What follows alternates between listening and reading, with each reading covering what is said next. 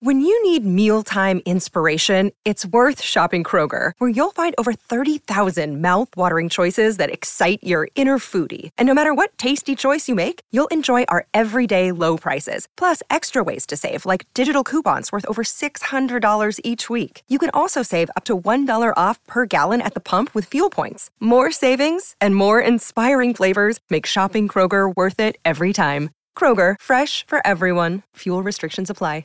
This episode contains explicit language. Welcome to Mom and Dad Are Fighting, Slate's parenting podcast for Thursday, July 27th, the Barbie World edition. I'm Jamila Lemieux, a writer, contributor to Slate's Care and Feeding parenting column, and mom to Naima, who is 10, and we live in Los Angeles. I'm Zach Rosen, and I host another podcast. It's called The Best Advice Show, and I am the dad to Noah, who's 5, and Ami, who's 2. We live in Detroit, Michigan. Hi, I'm Lucy Lopez, and I host another podcast. It's called the Mamacita Rica Podcast, and I'm mama to Amelia, who's 13, and Avery, who's 10, and we live in Miami. Lucy, we are thrilled to have you with us today. Gracias, amiga. Welcome. Thank you. We're going to start today's show by sharing our biggest parenting triumphs and fails for the week. Then, well, if this summer was a color, it would definitely be Barbie pink. So we couldn't resist talking about the doll that's been a cornerstone of culture for generations of kids. Then, if you're sticking around for Slate Plus, we're going to talk about how to make vacations with kids easier. And perhaps debate if we even need to bring kids along in the first place. Here's what you'll hear if you have Slate Plus. I've planned family vacations, and guess who ends up ruining the family vacations about 95% of the time? The adults, not the kids. It's usually adults who mess it up. In what, Just what, saying. what do you mean? In what way? If you, I have a huge family, where it's cousins and uncles and this and that, and we all somehow, we love torturing each other. We're doing a family vacation, we're going here, and somehow one of the adults messes it up by either bringing up politics or just ordering the wrong thing at dinner. It's never the kid's fault. Not only do you get a whole extra segment each week, but as a Slate Plus member, you'll also get to listen to this show ad-free. No interruptions. We know, as parents, you get enough of those already. It's also what keeps the lights on around here. So please, join us if you can. You can sign up for Slate Plus now at slate.com/momanddadplus. All right, we're going to catch up on our week in parenting as soon as we get back from this short break.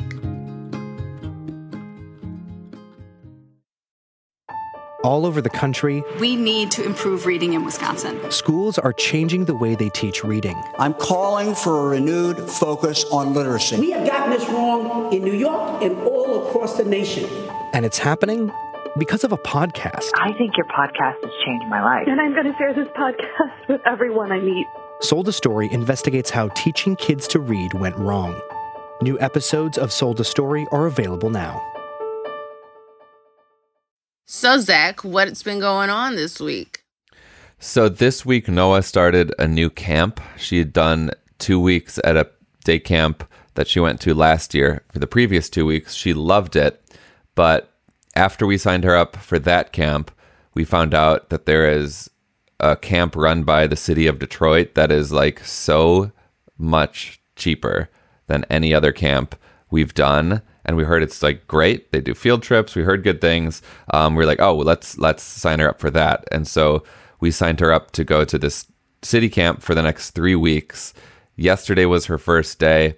Transition was kind of a big deal. We got there yesterday. She walks into this massive gym and sees like 60 kids, 0 of whom she knows. There is one kid in this new camp that she does know, but he hadn't arrived yet. So it was like, I was getting kind of like first day panic attack, and I wasn't even going to have to be there. And I just like saw her face and I knew she was about to lose it. Lose it is too strong of a statement. I knew she was going to have a tough time, and she did. You know, she held on to me. She started crying. She said she didn't want to go. I stayed with her for like 5 or 10 minutes. I actually had to stay to like fill out a bunch of forms. And like by the end of the 10 minutes, she seemed to be good. And like the last vision I saw of her before I turned my back to go was her holding hands with this like random ass new friend that she had just made. So I was like, okay, great, perfect. She's amazing. She's resilient. She's strong. It's all going to be fine. I picked her up from camp yesterday. She said she didn't love it. Does she have to go back? And I was like, yeah, you do. I think you'll like it. Like, you're going to go on field trips later in this week. They're taking them to a water park, but she wasn't excited. She definitely seemed to not be as into it as her previous camp. And like today, she was even worse when I dropped her off than she was yesterday, just crying and like really having such a hard time, a harder time than she's had in quite some time. And before I knew it, like she was, I was holding her and she was drenching my shirt in her tears. I felt terrible. I'm like, geez, do I have to leave her here? What should I do? Finally, like these 5 girls walk up to her. They're like, oh, what's wrong? Like, why are you crying? Are you okay? And they were being so sweet. And that helped a bit. She still didn't like snap out of it like I hoped she would, but she regained some, not all, but some of her composure. And I left her, and I'm just like hoping that she's not suffering right now. She could be. I did tell her that I would pick her up early today, and I will after we finish this show. But like these kids, what they are capable of in terms of just like adjusting to a profoundly new world that they have no say in, they're just like totally at our mercy. So I just have a lot of love and respect for Noah today, who is just not so excited to be where she is, which isn't a good feeling. But I'll report back next week. I'm really hoping that things turn around for her there, because it's just such a good deal, this camp. But she doesn't care about that. Kids do not care about that. Well, hopefully she has a better day today, and maybe those 5 girls will take care of her and make sure that she's got some companionship too. Fingers crossed. Fingers crossed. What about you, Lucy? Does everybody here know what a quince is? Like a quinceañera? Yeah, quinceañera. So my friend's daughter's quinces were last weekend, and it wasn't your traditional quinceañera. It wasn't like at a banquet hall with, 13 dancing couples wearing these big dresses, and a DJ and smoke machine. It was actually really cool and chill, and it was at a park, and we're getting ready to go to the quince, and my oldest, that was like her best friend's sister's quince. So there's like a mix of like middle school girls and high school girls, right? We're getting ready to go to the quinces, and it was Bad Bunny themed. So you already know mommy showed up. And I see my daughter's outfit, and she's wearing like knee-length pink shorts with a pink top, like a little short sleeve, almost like a Hawaiian shirt that your dad might wear, but pink, and then a white tank top underneath. And she wore a cowboy hat, and she wore her new pink Crocs. And I'm in my head because, kind of like, I remember how insecure I was at that age, but the way that I looked, if I, wasn't wearing, I wore a lot of hand-me-downs growing up. So her just being so confident with that cowboy hat on, walking into this quinces, it was like, I'm pulling up, and my husband's like looking at me, and I'm looking at him, and these girls are dressed, little short shorts with the crop top, and their belly buttons are showing, and there's a lot of like random ass cheek throughout this party. And I was like, okay, let's see how this goes. So we walk in. She got like the biggest hug. All the love from all her friends were like, Amelia, what's up? And like hugged her. And all her friends are from like all over. And she's got her best friend who's Jamaican, and the other one's from Haiti. And this one is white. And this one is Venezolana and Colombiana and Cubana. It's like United Colors of Benetton up in this party. And my kid is, in my opinion, sticking out with this cowboy hat. Something that at 13 I would never commit to. Never. I would never commit to a cowboy hat. This kid rocked that cowboy hat like nobody's biz. I was like, wow, look at that. I raised a little independent thinker and someone who's like going to the beat of her own drum. And halfway through the party, I realized that everybody that's at this party are a bunch of theater kids. And I'm like, oh my gosh, I'm raising a theater kid? And everything made sense in the world. I kumbaya'd quietly in the back of the party with my husband, and we high-fived each other. And we were so proud of her at that moment because I just realized, wow, she found her little group of friends. Like, she found her people. And my kid went through some bullying earlier in the 7th grade. First 2 months of 7th grade were torture. And now I saw her in her element. It was so wonderful to just see her own herself, her identity, who she is, what she believes in, and all this love that we poured into her, man. She was just exuding it at this party. That's great. Good day. It was a good day. Yeah. Thank you. Yeah. What about you, Jamila? Well, okay, I've got a little fail, not a huge fail, but Naima and I went to Chicago on Thursday to celebrate my dad's birthday, which we actually did on my birthday. My sister threw a 70th birthday for my dad. Some of his friends came by. It was nice. I sacrificed my birthday because she asked when I felt, when was I available to come home for it? And I said, let's just do it on my birthday. And so it was nice and it was fine. And we were supposed to go back on Monday. It's Tuesday when we're recording this, and I'm still here. I just couldn't go yesterday. I just got so sad when it was time to go to the airport, and I was just like, we just need another day. So we're still here. We're leaving tonight. I just needed more family time, and I kind of knew this when I was booking the trip, that I should have booked it, a little longer, but I was trying to respect Naima's camp schedule. But they ended up canceling camp for today for construction. So I was like, okay, perfect. How long did you originally intend to stay? From Thursday to Monday. Okay, yeah, that's not long enough. That's so nice. Why don't you stay for longer? We've both got stuff to do. Naima's in this special camp this summer at her stepmother's school, and there's a family night on Thursday. She doesn't want to miss it, so I want to make sure she's back for that. And I promised her that I would take her to go see the Barbie movie with one of her friends. It's a really good transition to our next segment. All right. It is a good transition into our next segment. We're going to take a quick break, and we'll see you back in a second for a very pink conversation. This episode is brought to you by Progressive Insurance. Hey, listeners, whether you love true crime or comedies, celebrity interviews, news, or even motivational speakers, you call the shots on what's in your podcast queue, right? And guess what? Now you can call the shots on your auto insurance, too. Enter the Name Your Price tool from Progressive. The Name Your Price tool puts you in charge of your auto insurance by working just the way it sounds. You tell Progressive how much you want to pay for car insurance. Then they'll show you a variety of coverages that fit within your budget, giving you options. Now, that's something you'll want to press play on. It's easy to start a quote, and you'll be able to choose the best option for you fast. It's just one of the many ways you can save with Progressive Insurance. Quote today at Progressive.com to try the Name Your Price tool for yourself and join over 28 million drivers who trust Progressive.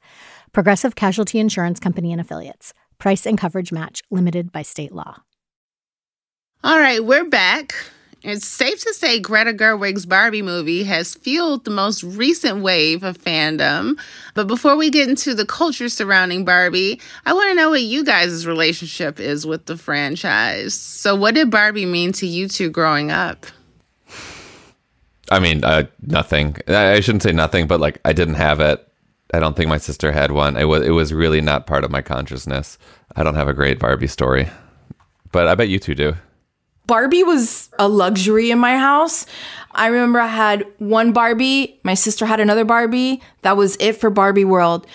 My mom was like, we can't afford a Barbie. You can have that Barbie. Hopefully ask Santa. Maybe Santa will bring it to you, Luckily, my neighbor not only had a box full of Barbies, she also had a Barbie dream house, a Barbie Corvette. She had the Barbie pool. I mean, she had everything. And we would spend all day playing Barbies in her house.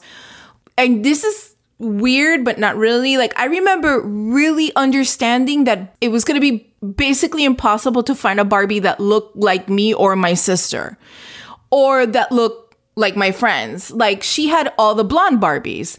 And it wasn't until later that you really just started seeing like Barbies that look like, you know, a Latina, I guess. And I remember knowing like, wow, this like Barbie doesn't look anything like me, but I want to be with her all the time. And then my other experience with Barbie was my cousin Natalie, who could afford it because her parents were going through a divorce, so they had to pay her with Barbies. She lost her entire Barbie collection to Hurricane Andrew. And these are special Barbies. These were Christmas Barbies, which is like a whole other type of fascination with Barbie. And now as an adult, my daughters do have Barbies. They have wheelchair Barbie, astronaut Barbie, the Barbie that has a little junk in the trunk like their mom. And I have been catching myself more and more sitting down with them and playing Barbies. And yes, my kid is 13 and she still plays with Barbies, and I encourage that. It's all come full circle with me and Barbie. And after watching the movie, I'm like, oh my God, I cried the entire time, by the way. Just want to put it out there. Yeah, there was something about the movie that made me like emotional. But yeah, that's my experience with Barbie. From not being able to affording it, to mourning her when she got lost during Hurricane Andrew, to then playing with her right here in my living room. Did you have Barbies, Jamila? I did. We didn't have much money either, but somehow I had a pretty robust Barbie collection. It's what I got for every holiday, every occasion. Somehow at Christmas, my mom always made sure there were new Barbies under the tree. And I think part of it was really cool for my mom to see all these black dolls because they didn't make them when she was a kid, you know, and so that became, you know, kind of her collection too. And of course, we've talked about before that Naima and I have a Barbie thing together, and she's got like a ridiculous Barbie collection, and we've got so many different complexions, and there's different body types now, and we're just obsessed with pretty black Barbie dolls. Very hard to leave them in the store, which we've done lately because we've seen a few like, oh my God. I'm like, Naima, you really do not need another. You have an insane collection, but she's a Barbie girl for sure. How much is a new Barbie these days?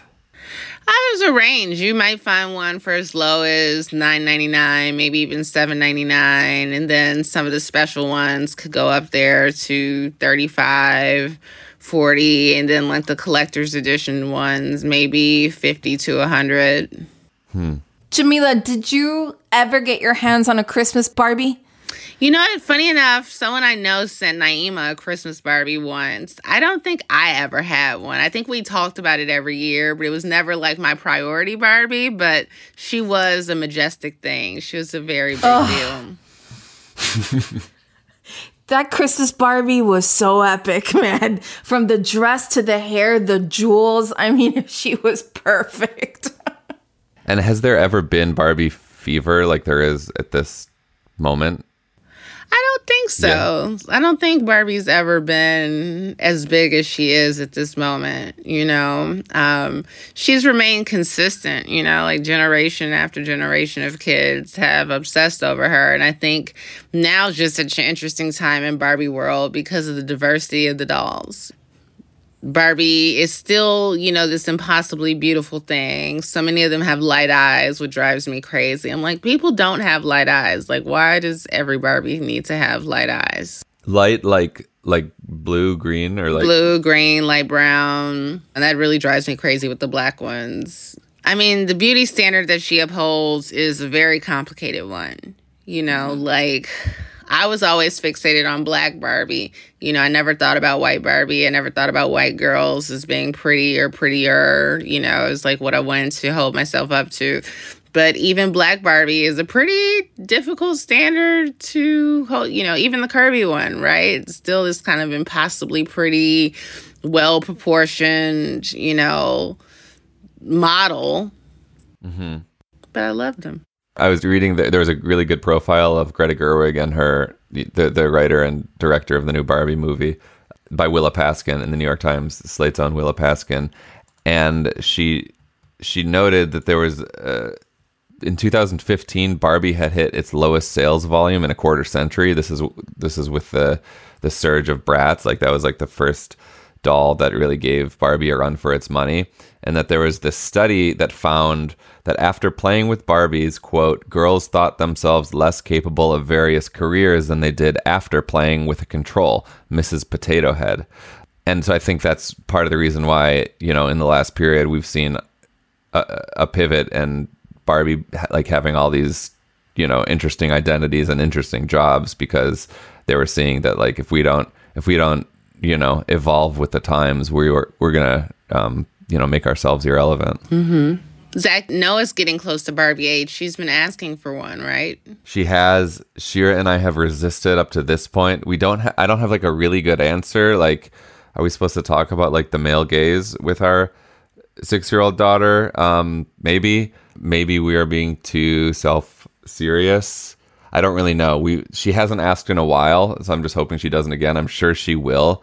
I don't know. Is it like self-righteous or falsely optimistic to think that, like, if we don't get her a Barbie, like, we're doing her some good? Or is that just naive from our perspective?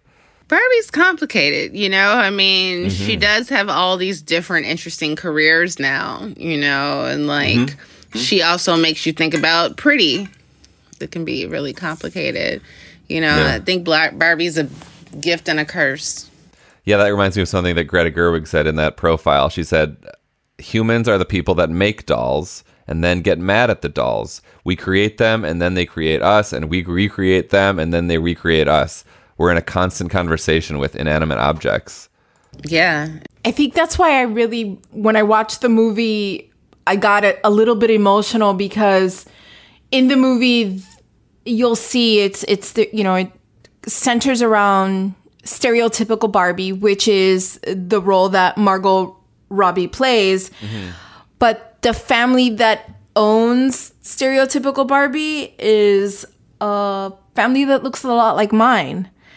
And I felt kind of like it hurt me that if the family kind of looks like mine, then why didn't that family get themselves a Barbie that looks like them, right? Mm-hmm. So I got a little bit in my head about that. And then there were parts of that movie where I related more with weird Barbie than I did with stereotypical Barbie.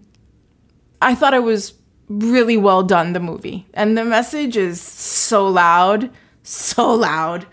And just what a brilliant piece of marketing by Mattel. Not just to like make a Barbie movie, but to have Greta Gerwig make it, and to make something like complicated and like both like sincere and subversive. It seems, I haven't seen it, but like there's, it seems like she's wrestling with a lot of these questions. Gerwig is with the text of the film. Like it's not just like idolatry, right? Like it's really having a conversation about Barbie.